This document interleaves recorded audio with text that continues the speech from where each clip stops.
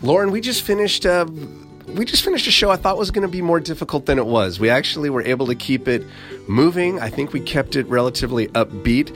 This show is about death and dying, and our special guest is Alicia Garcia, who is a social worker, a hospice social worker here in Napa. And I can't thank you enough for coming and making this very accessible. My pleasure. It was great being here. Thank you. I think folks are going to, I think they'll enjoy the show. It's hard to say enjoy when you're talking about death and dying, but they might appreciate it. Appreciate's a very good word. And you did make it very understandable, accessible, and gave us some tools with how to cope with it and how to talk about it. And I think it's very valuable. I'm leaving here definitely with more than I came in with, so thank you. Well, great. Thank you so much, and I think it's an important conversation to have, so thank you for sharing. No, our pleasure.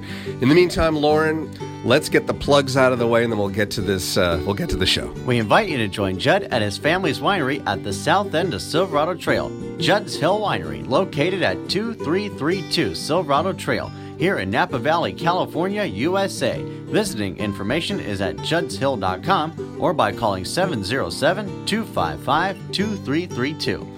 Thanks, Lauren. And while you're online looking at that visiting information, you can check out some of our fun and quirky videos.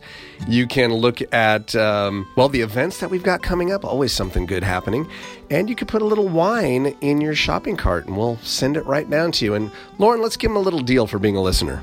Just type in coupon code JNVS, all in lowercase letters, please, and you'll get 15% off your entire wine order. And if that's not enough, you can join the Judd's Hill Wine Club anytime, day or night. That's right. Join the wine club. It's free to join.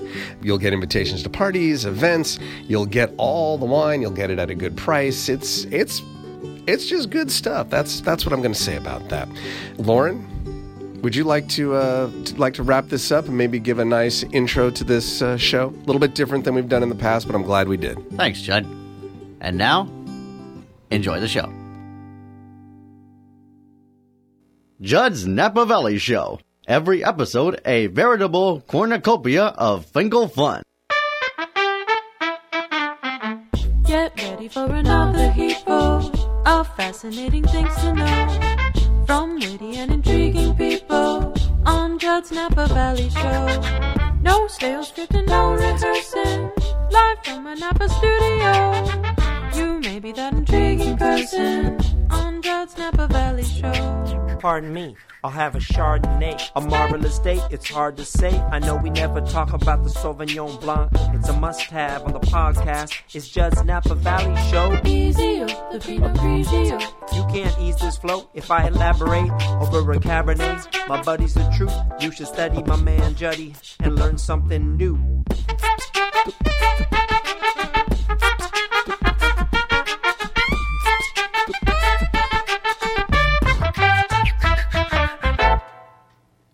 Colorful candles burning bright, each lit on 8 very special nights. Happy Hanukkah. And now, live from Broadcast Park in the beautiful Napa Valley, it's Judd's Napa Valley Show. I'm Lauren Mole, and here's your host, John Finkelstein. Good morning, Mr. Lauren Mole. Thank you very much for that lovely Hanukkah tribute welcome. It is now, we've had 2 nights. We're in the second day of Hanukkah, so happy Hanukkah to you. Happy Hanukkah to anybody who cares to receive the message, and a happy holiday, whatever the holiday you may be celebrating this holiday season or at any season. May your celebrations be joyous, peaceful, and fulfilling. I didn't even read that off a card. That just came straight from the heart. How are you? What's happening? I'm doing fine. Great. Next. Now, what's going on? What's going on? Anything exciting happening? Getting ready for some big holidays, Christmas plans? What's happening? Yeah, we Napa Valley Voice is invited to a Christmas party at Hillside. And what's going to happen? Are you going to be a featured soloist? We're actually going to be singing various Christmas songs, plus special appearances from Santa Claus and Woody to promote Toy Story 4. That's right. There's happening a Toy Story this 4. Saturday. Fun. Now, is this another one of these events that you tease us with and then say, but sorry, it's private. It's a private event, yeah. And also, okay. The organization Operation with Love from Home is doing an event at the Napa Valley College Gym this Saturday as well. Now, that sounds like something folks could go to, right? Yes, it is open to the public. And how are you involved in that? Because I'm an active military supporter myself. My dad Yes. was in the Coast Guard for 4 years. That's right. That's But right. This is long before I was born. This was in the 70s. Oh my gosh, long before Lauren Mole came along. And as a special yes. present, a Christmas present, I got a Coast Guard toy helicopter in 1995, and I've had it ever since. And you still I still have it. You still do you take it out and play with it? Do you go vroom vroom and I circle around the room? I haven't played with it for a while. No, okay. But it's there and it's a memento. It is. And your father, I remember he showed up at an event we did. It was the opening for our Wine Booty web series. It was the premiere party, and it had a very nautical theme, and he came in his uniform, and he looked great. Still fits him. Yeah, 30 years no, later. it was sharp. It was sharp. All right. Well, that's exciting. Glad you're staying busy through the holidays. And cool. Thank you for sharing at least something that folks can actually come participate in. Sure, you're welcome. Oh, and by the way, I tease you. I'm glad that you do all these wonderful Yeah, things. actually, by the way, whether one they're more private or not. And okay, go ahead. Yeah. Actually, tomorrow night at 8 o'clock on Comcast Channel 28 Yeah. will be the last time that you will see me on Napa Valley TV with special guest host Lee W. Miller filling in for Doris Gentry. Oh, okay. Doris is going to come back next Wednesday with an all-new show. Okay, and you'll be there too. Actually, I won't. Oh, okay. Someone may have to fill in for me that night. We don't know yet. You're going to have to tune in to find out. Okay. I'm sorry. Okay, a cliffhanger. Actually, yes, it is. Wonderful. Tune in to find out. Yeah, so what's been going on with you, Jed? Oh, things are good. Things are good. Just busy, post-harvest, into the holidays here. We've got our Hanukkah Hootenanny coming up on Sunday, which benefits community CHI Napa, Community Health Initiative, which ensures that all of our local residents have access to health care and health insurance. I would encourage anybody listening to just see what they're up to. I don't have it written. I believe it's NapaCHI.org, There or maybe you it's go. CHINapa.org. Look it up, Community Health Initiative Napa. It's a great organization, but the Hanukkah Hootenanny is sold out, Lauren. Tickets are not available anymore. It sells out every year, and we have reached that point. If you're a Judd's Hill Wine Club member, we can probably still squeeze you in. But other than that, it is sold out. If you'd like to be a wine club member, information is at juddshill.com. It's free to join, and you get invitations to these types of things. You get to have all the wine, and we'll show you a good time. Our France cruise coming up, I've been talking about for months. That's right. Yeah, that's France sold. cruise. That's sold out too. Oh. Yeah, can't come on that either. I see. But 2020 cruise is in the works, so save the date, July 9th through 16th, 2020.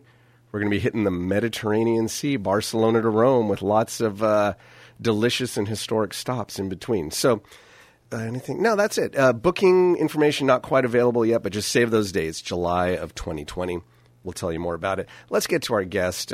This is going to be cool.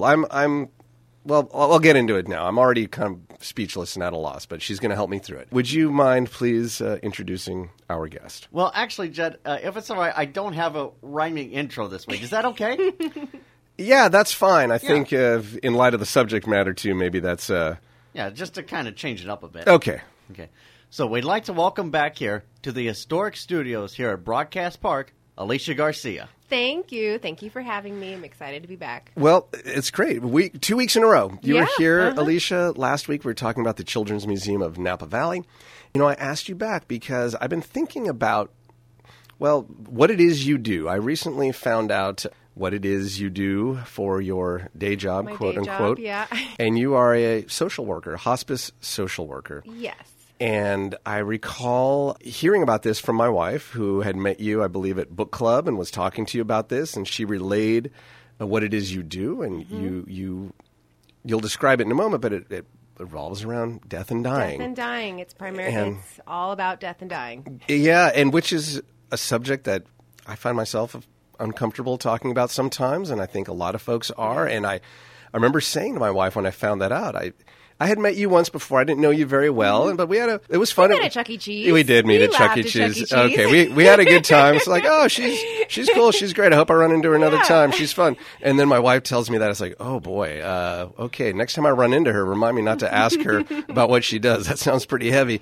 But then as I thought about it more, I was like, that's not a good reaction at all. I mean, we should be talking about these things. And you have, since I got to sit down and talk with you last week, I could tell you have this very positive energy about you and outlook, easy to talk. I'm like, well, we should be talking about these things, and would be a good person to talk to about them.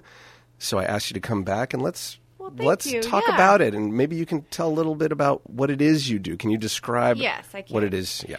And first, I just wanted to acknowledge that your reaction of not wanting to bring it up or talk about death and dying is very normal. I would say most people, that's not their lead-in. But I am a hospice social worker. I've been a hospice social worker for about 18 years. And for the folks who don't know, hospice is a program that is funded primarily through Medicare, and it's for people who have a terminal diagnosis of 6 months or less to live. And so that could be 0 to the end. You don't have an age range for like an age criteria to be in hospice. So it's pediatrics, it's young adults, it's the geriatric population, and that is for a terminal diagnosis. When someone is in hospice, what you get is a team. You get a doctor, a nurse, a social worker, who is myself, and a home health aide. So you get a team approach. And so that's what I do, is I'm your social worker for the folks who are in the service, and we just dive right into what's happening as you're dying. See, I'm already kind of at a loss for it. Well, thank goodness. I'll talk a little personally here. My father, who's no longer with us, passed away several years ago. He had been ill for some time, and he did go into hospice care, but we didn't get really the full experience. He only had hospice care for 3 hours. Oh, wow. That was it. He had been in the hospital, and he came home. Someone showed up. It was a nurse. And before anything else could happen or really contact anyone else or anyone else to show up, he was done. Yeah. So I can't really speak to the full experience myself, but just having that one person there, at least for the family, it was comforting. There was someone there who could talk to us about what was going on. Right. And offer a little bit of at least emotional support to us, which I would imagine is a big part of what you do? Yes, yeah. I mean, part of what I do is to help guide people to know what to plan for next. What does this mean? What does this look like? And part of your dad's story is that, I don't know his diagnosis or what he died from, but the fact that someone didn't bring up that maybe he is dying beforehand or having that hard conversation earlier on to really get to that comfort level of, okay, we're all hoping for the best, but we can hope for different things. And I would say because of the discomfort of just talking about death and dying, people don't do it early on enough that then when you can have a benefit like hospice, you get it very late and almost too late. And it happens a lot.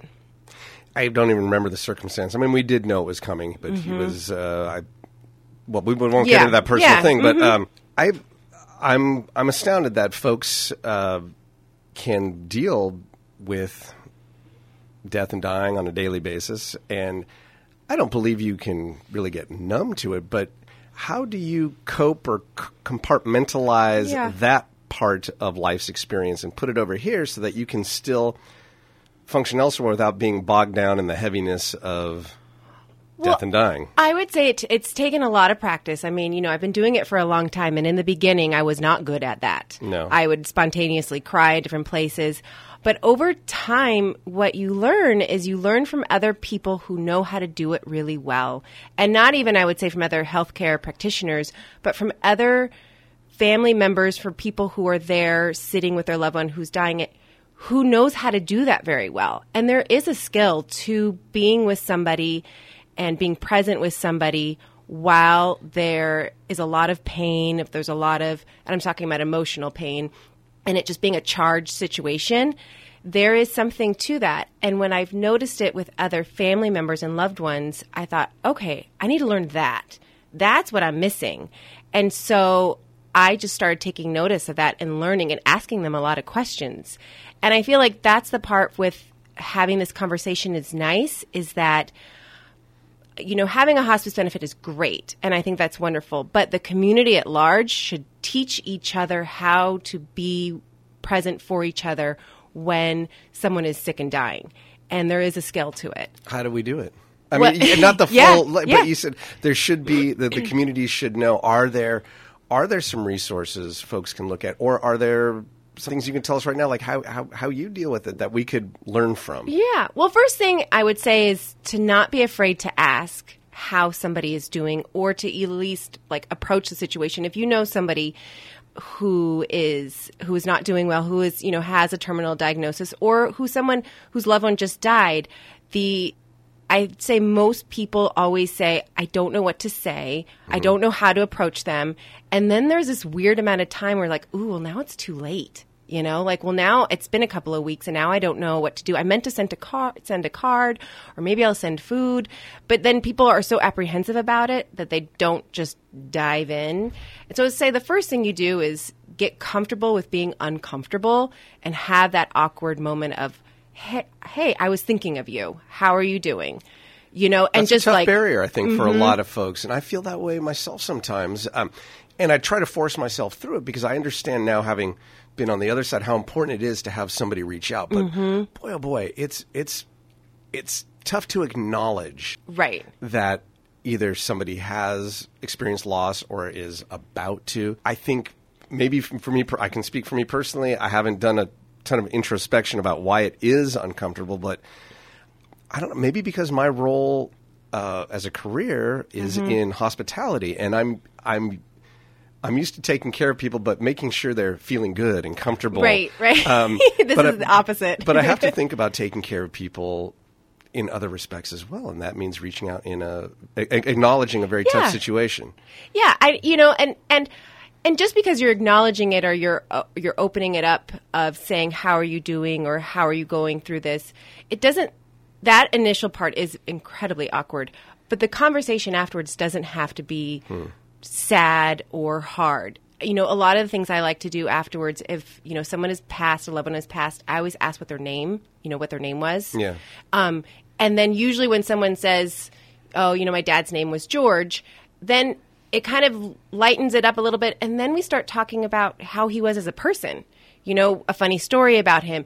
And that's part of the healing process of just people after someone has died generally like to talk about them in a memorable way and just talk about them, not in their death, but just in their life. And so approaching somebody, asking them a simple question, and then having a little story, it helps just kind of break that barrier. Yeah, I would imagine keeping a positive memory, positive thoughts about that person, which, I've been fortunate to have that. Some people I've listened to a lot of interviews where it could be celebrities, often comedians, have very tough upbringings, and the comedy is what they resort to be able to reach out and socialize. And probably more comedians than others I've heard talk about their past, their parents or whatever who have passed on, and something like, and I don't even miss them, or that. Yeah. Well, there is a lot. I can't relate to that. But how do you talk about positive? How do you help somebody in that situation who really doesn't? But I think that's okay, because everybody does it a little differently, and there's a lot of humor and a lot of funny things that happen when people are dying or people have died. And I would say that is incredibly healthy to make fun of a situation, but then people feel like, oh, well, now that's a really dark humor, I shouldn't say that. So then they kind of keep it to themselves, or they don't want to share it, and then it becomes isolating. So just acknowledging the fact that everybody deals with it differently, and that's okay, and you can laugh at it. And that's 100% the best remedy of feeling sad. I did just hear an interview with Howie Mandel, and the famous comedian, and he had a good relationship with his parents, but he was talking about how one of the funniest days of his life, like the hardest he's ever laughed at something, is also the worst day of his life, is the day his father died. And then after that, some people came back, and then something kind of weird and gross happened. Yes. But he started laughing at it so hard and remembers it to that day, that kind of yin yang, the emotions are so high that this the worst thing that had ever happened to happen, and then the funniest thing that had ever happened to him. And I suppose that was somewhat helpful. Well, and I think that's the part of what it's great about talking about it is that you can see and hear other people tell those types of stories. So when it happens to you and something is funny, you allow yourself to laugh at it, and then you tell that story to somebody else, and then they laugh, and everyone has like an awkward kind of laugh, which is great because then it opens it up. It doesn't get so tight and constricted. You feel like, okay, I can do this too. We can easily share something funny and sad all at the same time. And to be said, it's very, very helpful for the kids present to see that. That's one of the things I say to people all the time is that you want to laugh and cry in the same moment. Tell your kids, I'm crying because I'm sad, but now, and I'm sad because so-and-so is dying. But then when you laugh, you say, that's okay. Things are funny. That's life. And you can show your kids that you can go back and forth and those feelings are okay. And just to show that in front of your kids is incredibly healing. I'm glad you brought that up. That was definitely on my mind to ask you. How do you talk to kids about this? How does death and dying come up? I mean, it's certainly present. I know my kids have heard about people dying, in the family. They haven't been, they're getting a little older now, so I think they'll be able to process it a little more and understand a little clearer about what's happening. But it's very tough. The first time we don't have dogs or cats, but we have a fish tank. Yeah. And the first time one of the fish died, yeah. they found it, floating. It was absolute waterworks. I mean, instant, like light switch. They saw that and sobbing tears. Freaked out. And that was so hard. I mean, I was at a loss there too. It's so hard to talk to kids. So it's hard to talk to anybody. As you can see, I'm already fumbling with this whole thing, but we just had to say, that is a natural part of what happens. Everything has a lifespan. Yeah. And fish often have a very short one. Yeah, they do, which is a good reason to have fish with kids. Yeah. Okay, let's talk. Because it's great to have animals and because it teaches them how to cope with when something dies, to see what happens to their actual little fish bodies when something dies, and then talk about it. And like you did, it's great to always say the words death, dying. You don't want to say, passing on or, depending on your religious beliefs, going to heaven. Kids don't really tolerate that or understand it depending on their age range. It's a little too abstract. And that makes it like they're going someplace. Where am I going? And then it just becomes, you want to use the actual words, death, dying. And, and then I think the hardest part for us when we're with kids is being able to tolerate their feelings when they're crying and just letting them kind of just cry and just sitting with that I know for me, I have a really hard time with too. That's right. So, and because there's really nothing you can do to make it better when someone's sad and grieving, except just sitting there and being present and witnessing it with them. Knowing they're supportive. But kids are great because what happens is you can do that. They can be incredibly sad, deep down to their soul. And then they can go out and play. And they toggle back and forth. And that's what you want to keep on encouraging kids to do, is to know that going back and forth is natural and healthy, and name the feelings and go on with your day. And that's a good practice for adulthood. Good to know. I see it happening a bit. In fact, just yesterday, there was another fish floating. And the kids discovered it, and they didn't freak out, though. They said, we gave it a good home. Yeah. It had a nice life while it was here. Yes. They really were able to accept it and not feel distraught over it. They were sad it was gone. Yeah. Reflected on the nice life it had in their tank. They were able to take care of it. I felt that was a pretty healthy attitude that we could all adopt about any of us. Oh, but it's perfect. And the great thing, too, with kids also is they love rituals, or any type of actual physical thing they can do. So when, maybe not a fish because there are a lot of fish that die, but like if your dog dies or a cat dies or something, to have something afterwards, a little ritual with it. If you're going to light a candle, say something, have like a little. That's why people have had funerals. That's why there is a tradition of having funerals memorial, because a ritual helps you move it through. And kids can do that in a variety of ways, or you can even ask them, how should we memorialize, our dog or whatever. And being a part of the process for kids helps them work through it and feel like, okay, they have some choices in this. They have some power in this, and that helps a lot. Interesting. Okay, that's a good tip right there. Yeah. We're going to stop, take a little break. Okay. When we come back, more Death and Dying More here on Death and Judd's Dying. Napa Valley Show. Our guest is Alicia Garcia, a hospice social worker. We're getting through this difficult topic, and I'm very thankful that you're here. Thank you. You're listening to Judd's Napa Valley Show. We'll be right back after these messages.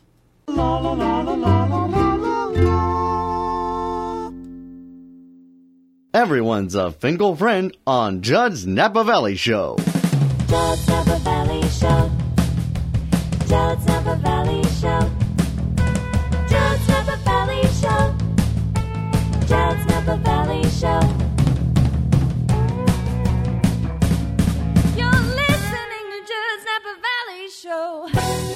You're listening to 1440 KVON, the voice of Napa Valley. Now, back to Judd's Napa Valley Show. Thank you, Lauren Mole. And we are speaking with Alicia Garcia. Hello, hello. Hello, hello. You are, as if you don't know who you are and what you do, but a hospice social worker. Yes, I and am. today's subject is death and dying. And which I think, it's a very uncomfortable subject for many, including myself, but important to talk about and get a better understanding of how to talk about it, how to deal with it, how to cope with it, how to socialize around it, because there's no denying it is a fact of all of our lives.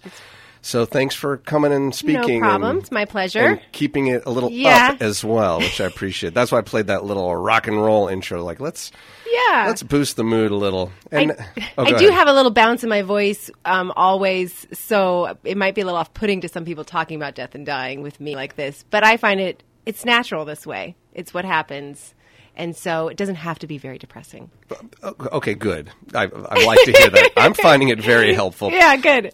Now, you are often present as someone dies at the moment of death, correct? Correct. I mean, the nurse is probably there more often. It depends, not to get too much in the weeds about it, it depends on the group, the community that I'm serving at the time. When I actually worked in LA, I was there more often when people die because there was a lot of younger folks there.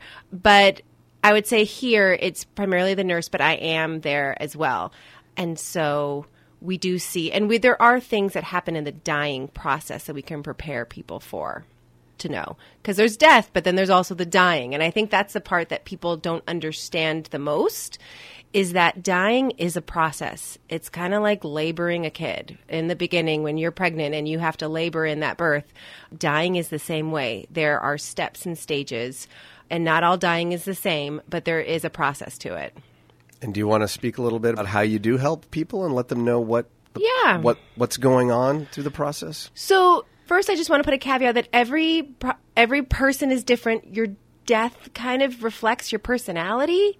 You know, if you're an obstinate, ornery kind of person, your death's going to be kind of hard sometimes. If you have a certain diagnosis and you have to go through that and you're stubborn, your actively dying phase might be a little harder. And actively dying means that your body starts shutting down, your circulatory system starts shutting down, you get mottling in your feet and your hands, your breathing gets a little erratic, and that can be hours, it could be up to 2 weeks, but sometimes when people are stubborn, it takes a little bit longer.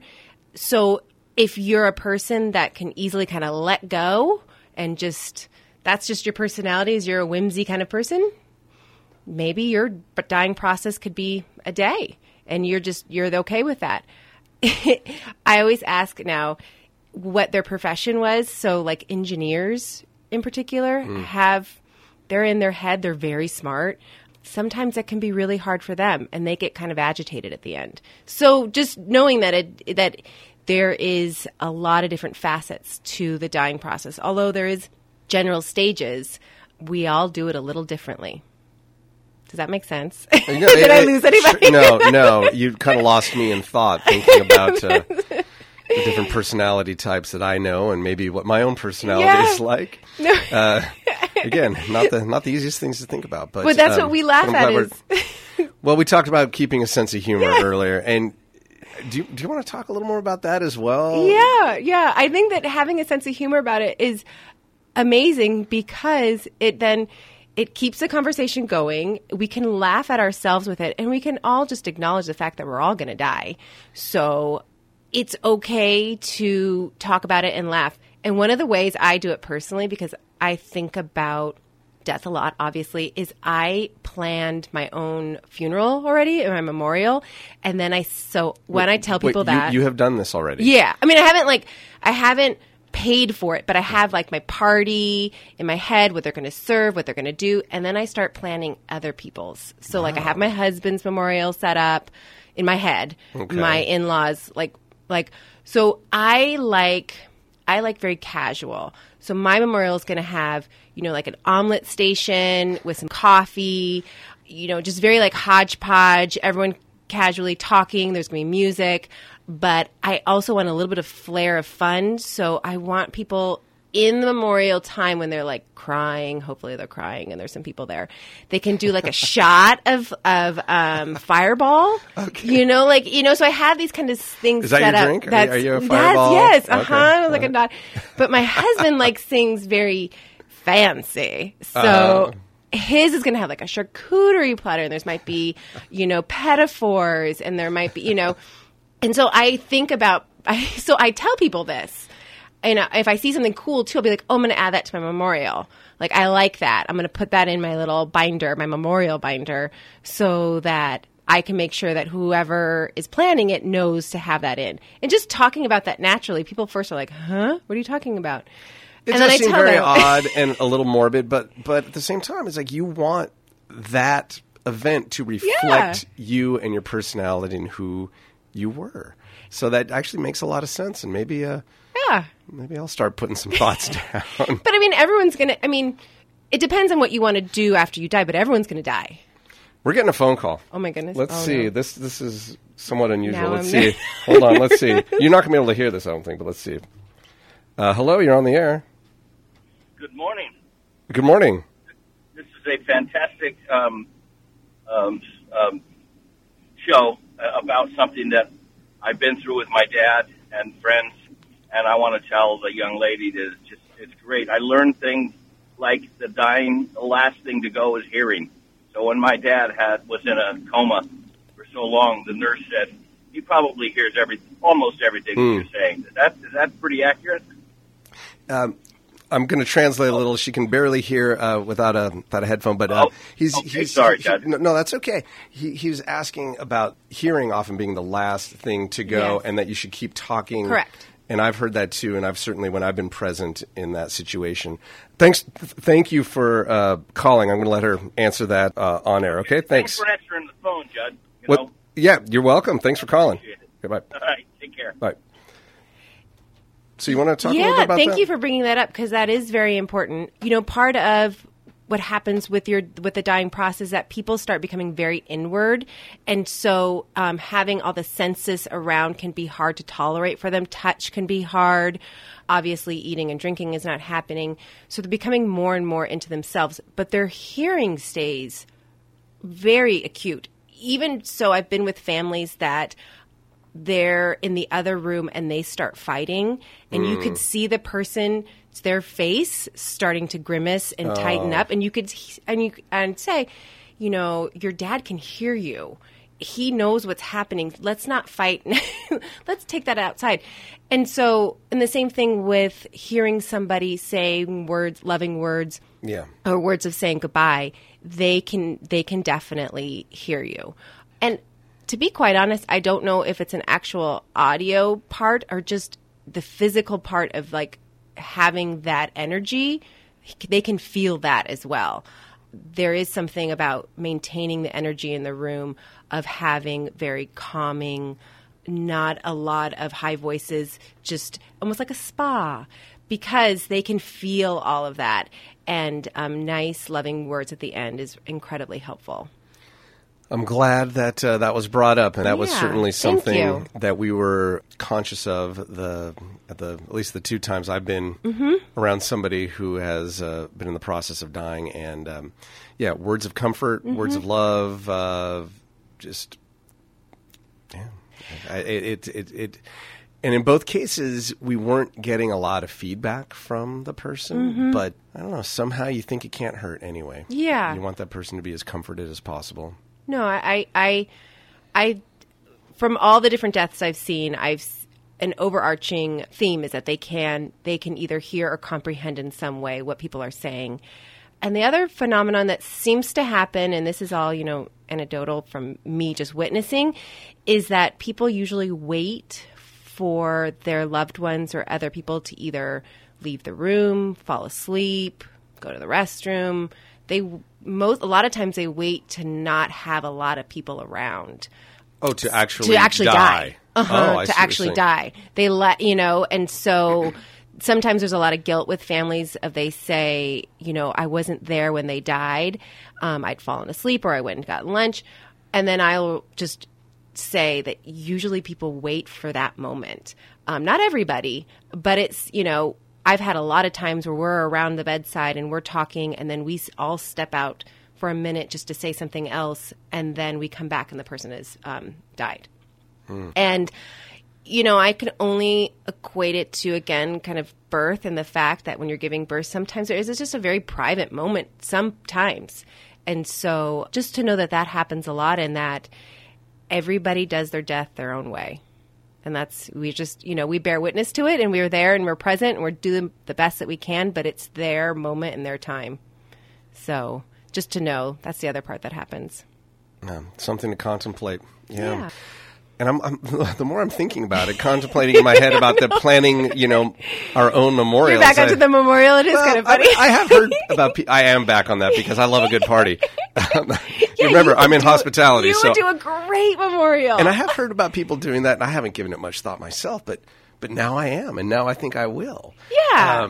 Because I want people to have a good time. That's what I do in life now. Is I provide happy experiences for people. I'm a host.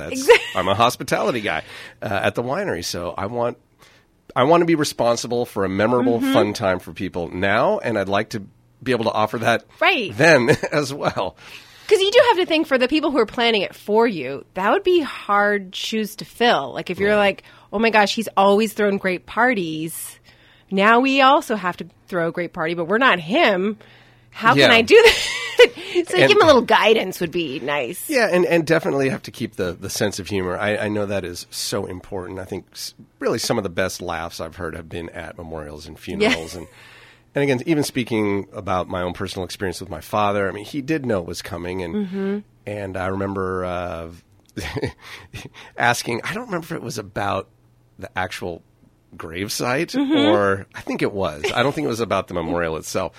And my mom was asking him questions. He said, "Surprise me." That was a good line. I mean, he got a good laugh. And it was a big turnout, and there were some wonderful speakers, really heartfelt stories. And then I got up there, and I hadn't planned to really tell any stories. But I realized there have been a couple chuckles here and there, but I gotta get a zinger in here, and that's great. I just plan to get up and say thanks everybody for coming. There's going to be food outside. Yeah, make your way. But I recalled a story that every story up to then had painted him in this and he was a great guy. I'm not going to disparage him in any way. People loved him. He never spoke ill of anybody. He was very community minded and charitable and worked with kids, all this great stuff. Yeah. And that all came out. And it's great. And it was all true. But I thought, you know what? He's a human being too. Yeah.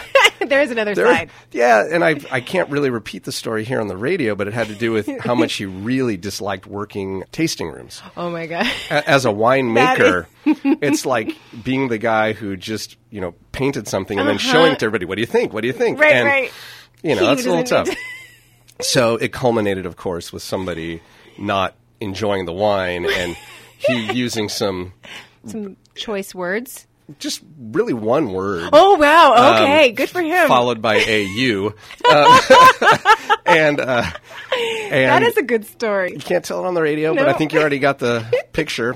And basically, he got what he wanted. The person at the tasting room got what she wanted. He never had to work in the tasting room That again. is a But when great I story. got to that punchline, I mean, I've never heard a room erupt like that. I mean, I think some people fell off the chairs. And to this day now, 8.5 years later, there are people who will still come up to say, like, remember my father, but and that story you told, Yes. like they remember that they were able to have that cathartic moment of just being able to laugh and enjoy it actually, and enjoy his memory for what it's worth, and that not as angelic moment. Right. Yeah. Right. That sense of release when you just feel so intensely sad before, and you have a moment of release and you can just laugh. It feels so good. Yeah. I mean, and then it reminds you of what a human being is, what it feels to be human is incredible sadness and then also moments of joy. And just to have that moment is so cathartic, as you said, that it's great. And yeah, I'm sure if I die first, I'm sure my husband's going to say something along people will say hopefully nice things, but he'll put in one of those types of stories to keep it real.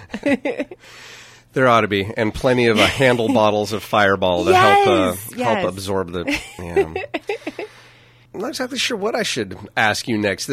I could go on for hours. It's such a complex emotional Right. issue, and kind of on purpose, I've been avoiding some of the more spiritual and religious aspects, which I'm sure you must have to deal with depending on the individual's beliefs.